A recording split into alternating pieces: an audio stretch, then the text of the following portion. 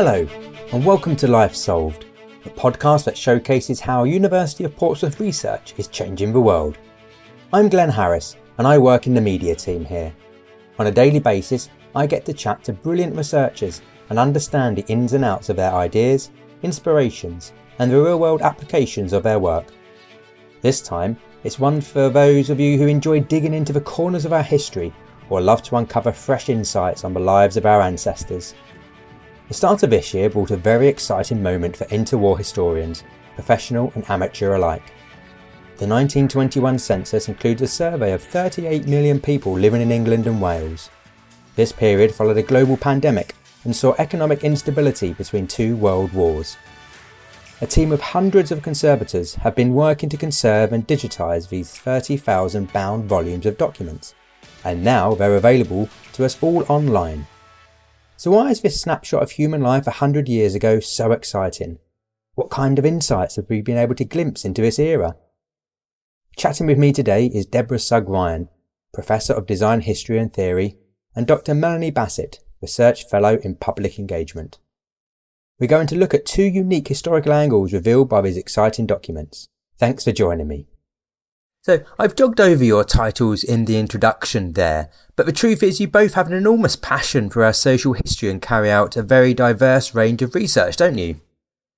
My interest in history comes from a very specific place because I'm a design historian, but like lots of design historians, I'm also interested in social history as well because design on its own is meaningless. And my research focuses on the history of the home. I'm interested in not just what homes look like, but how people lived in them. And I also have another role in that I am the series consultant to BBC Two's A House Through Time and also appear in every episode. So we've made 4 series so far of that. And Mel, what about your kind of academic and personal interest in the census? I'm a trustee of the Portsmouth Royal Dockyard Historical Trust, and my PhD was on dockyard workers in Edwardian era, more specifically the male side, but I've been working on their Triangle Girls exhibition, so that's when I started to look more seriously at women workers and also related work that I did on war widows, so I sort of joined the two together to look at the histories of war widows that worked in the Royal Dockyard during the First World War and sort of started to put the archives together to draw out a bigger picture of what was happening with these women and sort of trying to flesh out their story, and so that it gave them a bit more agency and in terms of seeing these women not just as widows as something that happened to them in a specific period of time based on the war, but actually how they dealt with it and how they got on with their lives and what happened to them after the war. And am I right in thinking that anyone can access this census on a pay-per-view basis on the Find My Past database? How does that work? Yeah, you don't need a subscription to Find My Past to be able to access the 1921 census. You simply log in and can access on a pay-per-view basis. There are different ways in which you can search. If you know the name of the person that you are looking for, you can search by their name. You can also search by address. And what I recommend doing if you're searching by address is to really make use of wildcards in order to be able to do that. So instead of writing out street, if you just put ST**, that will pick up all the different variations. One of the things to be really aware of is that individual households at the same address are logged in separate entries. So if you have a house in multiple occupation, you'll get lots of entries at that address. And then once you've found what it is you want to look at and you want to take a deeper look into the record, you will need to decide how you want to proceed. There are 2 options. You can pay £2.50 for a transcription, or you can pay £3.50 for the image of the full record. And I would always recommend paying the £3.50 for the full image because there are some transcription errors. And the other thing as well is that if you hover over the full image, the transcription will pop up anyway, which is a further bit of clarification. You are wanting to have a look at a very large number of entries. then my recommendation would be that you might want to actually go and see the census in person yourself at the National Archives in Southwest London. And then you can also access it at Manchester Central Library and the National Library of Wales in Aberystwyth. And it's worth emphasising here as well, the census just covers England and Wales. Scotland has a completely separate census. And why is the digitisation of the 1921 census so significant for historians? What does it make more possible? First of all, if we're talking about individuals, it allows us to really add details about their lives. We can see where they lived. We can see other members of their households.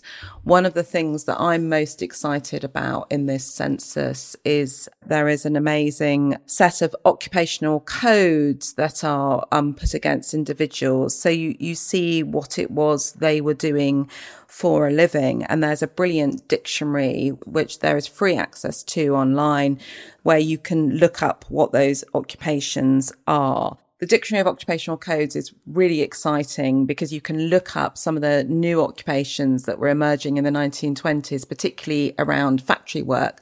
So, for example, one of the occupations I found for someone who I'd been doing some history on worked as a cigar roller. And when I looked up, you get a kind of fuller description of where it really explains what that was like in the factory production line process. You also get the name and address of the employer as well. You get to see people's marital status. You get the number of children that are alive, and you get information about education as well. So you get quite a lot of extra information on this census. And then the flip side of this, and the thing that I'm particularly interested in, is house history. You really get that sense of who was living in the house and further kind of details of the household, particularly the number of rooms in the house, which is something I'll come back to probably later on and talk about in a bit more detail.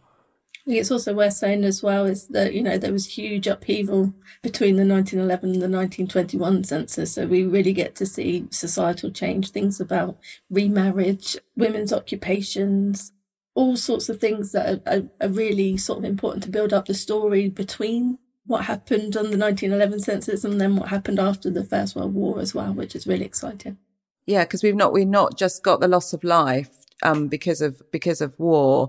We've also, remember, got a pandemic as well. We've got the flu pandemic that came in at the end of the war.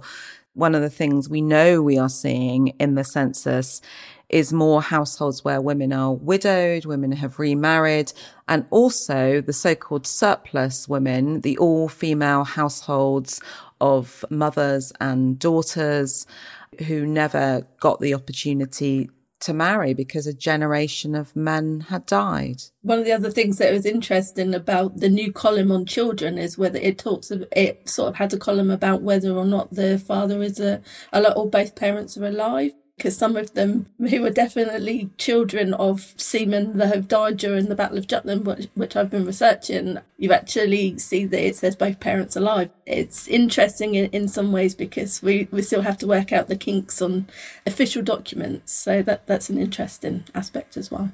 So that's interesting, Mel. So to kind of follow up on that point, what drew you to focus upon the Jutland war widows and World War I Portsmouth dockyard widows in your research? What have you been able to uncover about them? It was really interesting because it tells you the continuation of their story. We've got aspects of the women as being married and widowed. Working in the dockyard is a way that they need to maybe keep their families together, earn some extra money. There's also the aspect of patriotism as well. So, a lot of them wanted to do their patriotic duty and continue to serve during the war effort. But what happens by 1918, 1919 is that they are made redundant because demobilisation, men need to return to the workforce, and so a lot of women were then made redundant. And then what happened to them? So the 1921 census actually gives us an insight into what they did next, and that's really exciting in terms of the social history and the continuing story of these women. And what gaps have you been able to fill with this material? What has it told you about their lives? I think the most interesting part is that every woman that I've researched so far, their occupation has been home duty. So what it tells us is about the fact that they were barred from the workplace again, really, in terms of what they could do. They learned tremendous amount of skills, but most of the women that I've researched so far were remarried and then they've re-entered the home. So it tells us a bit about the financial situation and the dynamics of 1921, that sort of snapshot of time. And it also, gives us a chance to see how they got on with the rest of their lives, who they met, where they met their husbands as well. Quite a few of them actually got married to dockyard workers. So they most probably met their second husband in the dockyard. And how does this change our view of women's experience of this period? What does it tell us new, which we might not have known before? Yeah, I think what it does is it actually gives women a bit more agency in terms of, when we think of the history of widowhood, we think of a woman in black sort of weeping, the remembrance services and things like that, where actually women are sidelined a lot of the time with remembrance services. There's a lot of pomp and ceremony, but the women are usually forgotten. There's also a lot of wrangling over pensions and whether or not they're worthy to have pensions. There's a whole sort of set of social morals about whether or not they're adhering to the rules about whether they can have pension, which includes remarriage. They would have lost their pension on remarriage. So it's interesting to see things like whether or not they did remarry, whether the war widow's pension actually was enough for them to live on, and that actually their decision to meet somebody else and remarry was more important to them and have that stability. And also, just building up the profile of these women to say, they didn't just weep by a graveside or a memorial, that they went on and they built their lives again and they raised their children and they had their families. And so, we can actually do more in terms of contextualising women's history in the First World War than maybe we could do previously. And I'd just like to come back to a point you made, Deborah, earlier. You said about the census shows about the change in uses and occupants of a building. And you explored this in your BBC series, A House Through Time. So how does the new content from the census allow us to have this deeper insight into the domestic lives and circumstances of people living in this period? Yeah, one of the things I did when the census released is I actually went back to all 4 houses that we've used in the 4 series and took a look at them. And actually there was some really interesting contrasts. So if you compare the house we used in the series in Liverpool with the house we used in the series of Bristol, and actually both pretty similar size houses from the outside kind of view, 3-story houses with some kind of cellar basement space, but their fortunes in 1921 are completely different, and it's really interesting. So the house in Liverpool has widow Fanny Snewing, who we discovered in the programme, living with her son Charles, who's working as a grocer's assistant, and daughter Lillian. And I think if we just saw their names and no details of the house, we might not assume that the widow may or may not have an income, may or may not have inherited money. And grocer's assistant is not, a terribly elevated job. However, what is really crucial is that they tell you the number of rooms in the census, and they are occupying 10 rooms. So they're not letting out rooms to anyone else to bring in an income, which is really common for middle class people. They are occupying that whole house by themselves, just the 3 of them, the widow and her 2 adult children. Interesting, both unmarried. He was 42, Lillian was 27. So Lillian may well have been, one of these surplus women whose chances were kind of limited. The Bristol house is completely different. The Bristol house, which had started as a wealthy merchant's house with connections to the slave trade when it was built in the 18th century, has slid right down the social scale and is in multiple occupation. Interestingly, they are all members of the same extended family. So they're all the the adult children and grandchildren of the couple who are still there. But you've got 11 rooms, but there are 10 adults and 4 children in that household. And then what is great is that each entry then tells you how many rooms each household occupied, and it also gives you these wonderful details of their jobs. So the head of the household, George William Curley, is working at an elevator man at John Robinson. And I thought, what's an elevator man and who was John Robinson? Well, I was able to look up John Robinson employers in Grace's Guide, which describes them as crushers, refiners and manufacturers of linseed, cottonseed, rapeseed and other oils. And an elevator man doesn't mean elevator in terms of lift. It means probably operating equipment, sort of lifting equipment within that.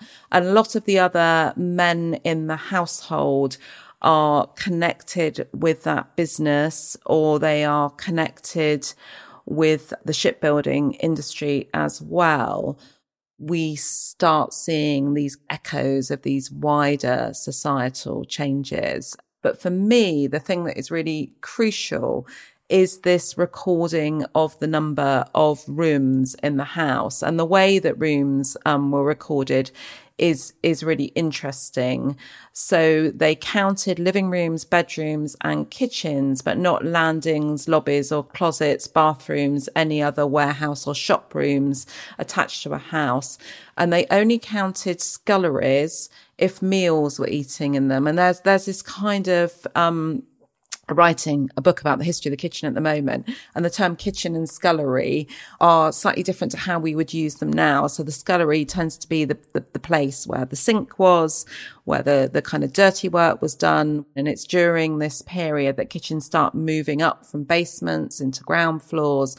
The other shift we are really, really seeing in this census, and Mel talked about women's work is domestic service. So we're starting to get this shift of middle-class households having fewer domestic servants. There was this idea of a servant problem because women preferred some of the occupations they'd been doing during the war.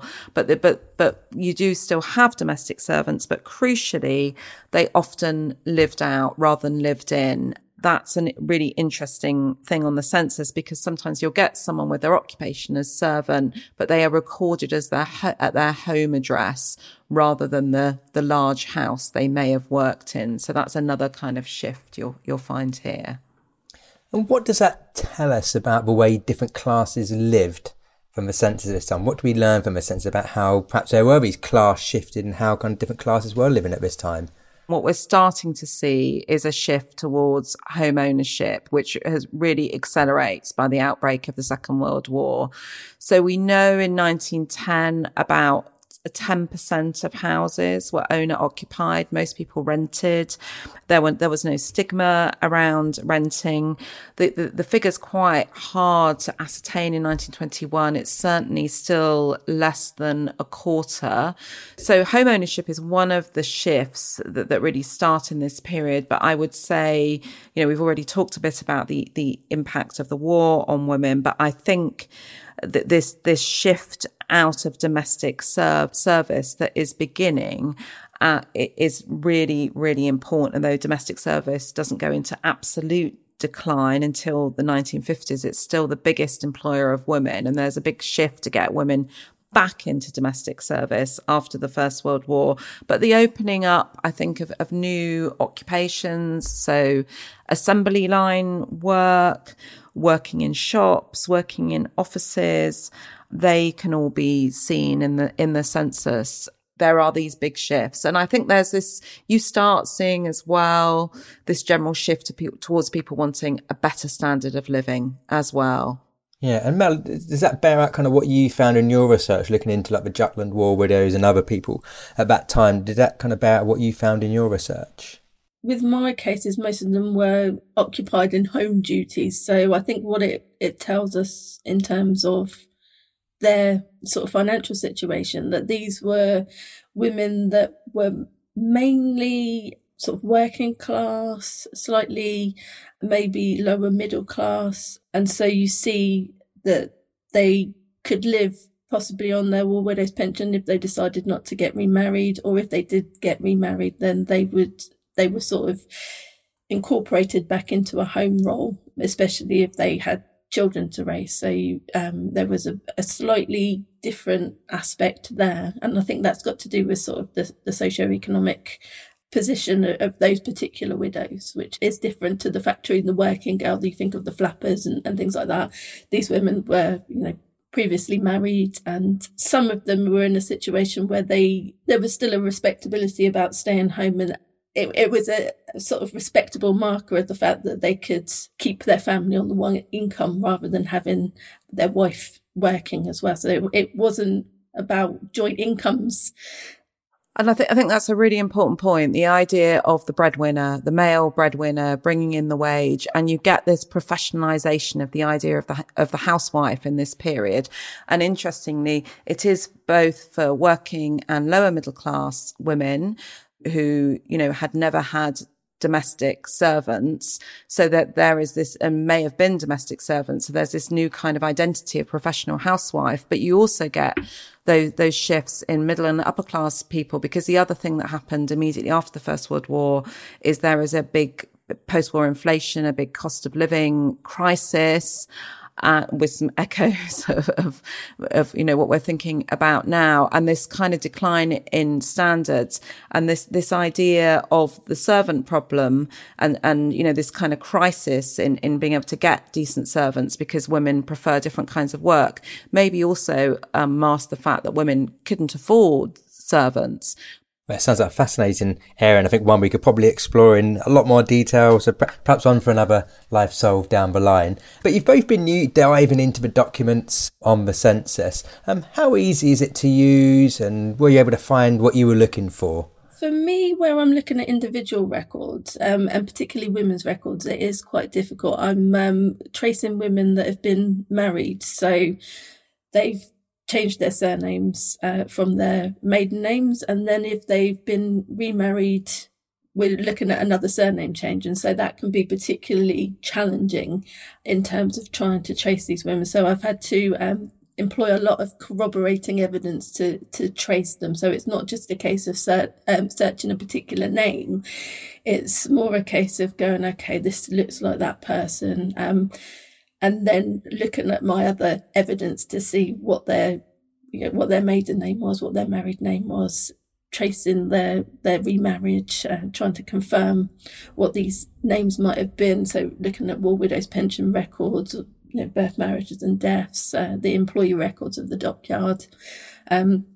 So you can start to corroborate that evidence. One thing that was interesting, though, is that I found quite a few of the widows still living in the house that they were living in when they were widowed. So it's interesting to see how they've remarried and then their husbands have moved in to what was their former marital home. So that's sort of interesting in a way, that we're seeing the sort of rebuilding of the family unit in the same building. So I think there's definitely more work that can be done on that as well. The other challenge that is particularly interesting is the idea that the parents are still alive. So I've got, for example, Clara Bogust was remarried.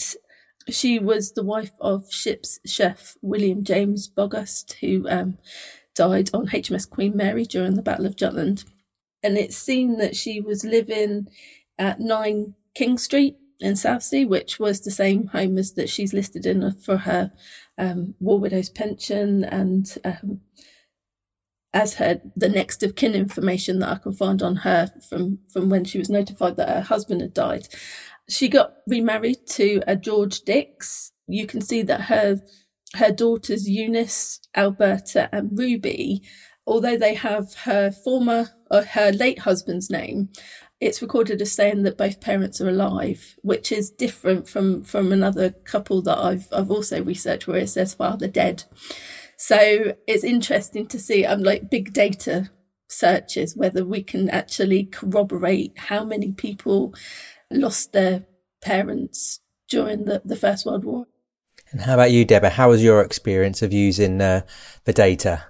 Yeah, well, I mean, I've done loads of different searches for my research. So, I've looked into some of the case studies from my book, and I have looked at all the houses on House Through Time. I've looked at all the people I've written about for the Dictionary of National Biography. But the first search I did was for my grandfather, who was born in 1920, and he has always been a bit of a family mystery because we don't know who his father was. He was illegitimate. He didn't know who his father was. But what we do know, and it's been a real kind of labour of love project, is my grandfather was from Llanrwst in North Wales. And his mother was a Williams. And then the man, his father, went on and married only a few months after he was born, was called Roberts. But that man was apparently not his father. And in fact, if you had looked at my grandfather with his siblings, they looked nothing alike. My grandfather was very tall. His siblings weren't. So I was really, really intrigued to where would I find them? And I had spent absolutely years trying to track down their marriage certificate and had several false starts. But just before the census was released, I finally got what I believed to be the right marriage certificate for them. And I'd been looking for them in North Wales, and I discovered that they had married in South Wales near Bridgend. I found them in Caerau, which is very much a mining community in South Wales. And the brilliant thing with marriage certificates is marriage certificates tell you the father's name. So you have this kind of additional set of verification, and they also give you home addresses as well. It's really interesting for me from a family point of view and as a historian as well about, we all have secrets, don't we? And why do we have the kind of family secrets we have? Why do we tell the stories that we tell? Well, that's a fascinating insight into your family there, Deborah. And what tips do you and Mel have for families or amateur historians about using the census who want to kind of delve back into their family history? How can they even go or contribute to the census potentially as well? So you've got these two ways of searching. You've got searching by name and searching by address. If you have already got information from other corroborating records like marriage certificates, birth certificates, that will help. The other thing that will help you as well is to have already looked at the 1911 census, and then also to have looked at the 1939 register. And I think this is an important point, that the 1939 register has already been released. This is like a special kind of census that was taken at the outbreak of the Second World War. It was going to help with the introduction of identity cards, which didn't happen. Lots of people you will find are at the same address as they are in those two records. So the address will already give you a clue. I think one of the other things that will really help you are wildcard searches. They can really help you with transcription errors. Those errors may seem obvious to us, but they're not necessarily obvious to the person who's trying to decipher the handwriting and transcribing it. So you can make those corrections, and once you've made that correction, you will get an email telling you whether or not they've accepted it too. The idea is that the transcription should be a transcription of what is there. So there is that kind of caveat to it, because sometimes the enumerators made mistakes as well. But yeah, I would say, go armed when you start your search with all the information you have, because that will really help you take some of the guesswork out of it. I don't think if you're starting family history from zero, the 1921 census is the place to start. The best place to start is the 1939 register, because it's the most recent record we have, and then work backwards. The other thing I would say as well, just a final tip, is that if you're interested in the house history side of things, just be aware that street numbers change. Even the names of streets change, or streets may not exist. So my top tip for there is there is a map search you can use on Find My Past. You can also go to the National Library of Scotland, which has, you have free access to digitise ordnance survey maps. I would concur with everything Deborah said in terms of getting corroborating evidence, because at the moment where it is pay-per-view, as I found out to the university's cost, that you can actually select someone you think is pretty certain to be the right person and actually find that they're not. So especially at this stage, it's definitely worth being as sure as you can be when you select that record to purchase, that they are going to be who you think they're going to be. And this is why it might be worth visiting in person, because sometimes if you can't find the person you're looking for and the street numbers have changed, you might want to look at neighbouring houses, and that can often be really helpful. And I think one of the things that is tripping people up with this census is the way in which it records each household at the same address as a separate household. So the example I've just given you from my own family history, some of those family members in 1911 are still all living at the same address, but they're recorded in the same census entry. So there is this shift between 1911 and 1921 into recording households in multiple occupation as separate households. And what surprised you most in the documents you've reviewed so far, Mel? What was something really interesting which you found in your research? I think one of the things I found most interesting was the fact that there's still so much more to find out. So if I give you an example of one of my women, so Clara Edith Fearnley was the wife of Frank Fearnley, who was also killed on HMS Queen Mary. So I found her as a visitor in North End. So it's really interesting because I had a look at where she was in terms of where she lived, and she's visiting this house. There were a couple of other people there, the head of the family and the wife I then researched into to find out what was the link, why was she visiting them. And it transpires that she was most probably working in the dockyard with the head of the household, because her name was Fanny Hoare. So, very unfortunate name. She had a daughter called Florence Hoare, but the married name of the family was Florence. She was Florence Long, but her daughter still had the name of her late father. So I could probably deduce from that she was a war widow that had got remarried to Mr. Long. And then there was another visitor of the house, a Mr. Redman. And so I wondered, is there any link between Clara and Mr. Redman? So I did a bit of searching and I found him having married by the 1939 England and Wales Register. So it prompts the questions about, whether or not Clara decided to not get remarried because she wanted to maintain her war widow's pension. She got married in 1904, but she was childless. The fact that she's in the 1921 census, she's a visitor. I still don't know where she was living. I haven't really been able to sort of trace her. I don't know what her relationship was with Lewis Redman, whether they were having a relationship.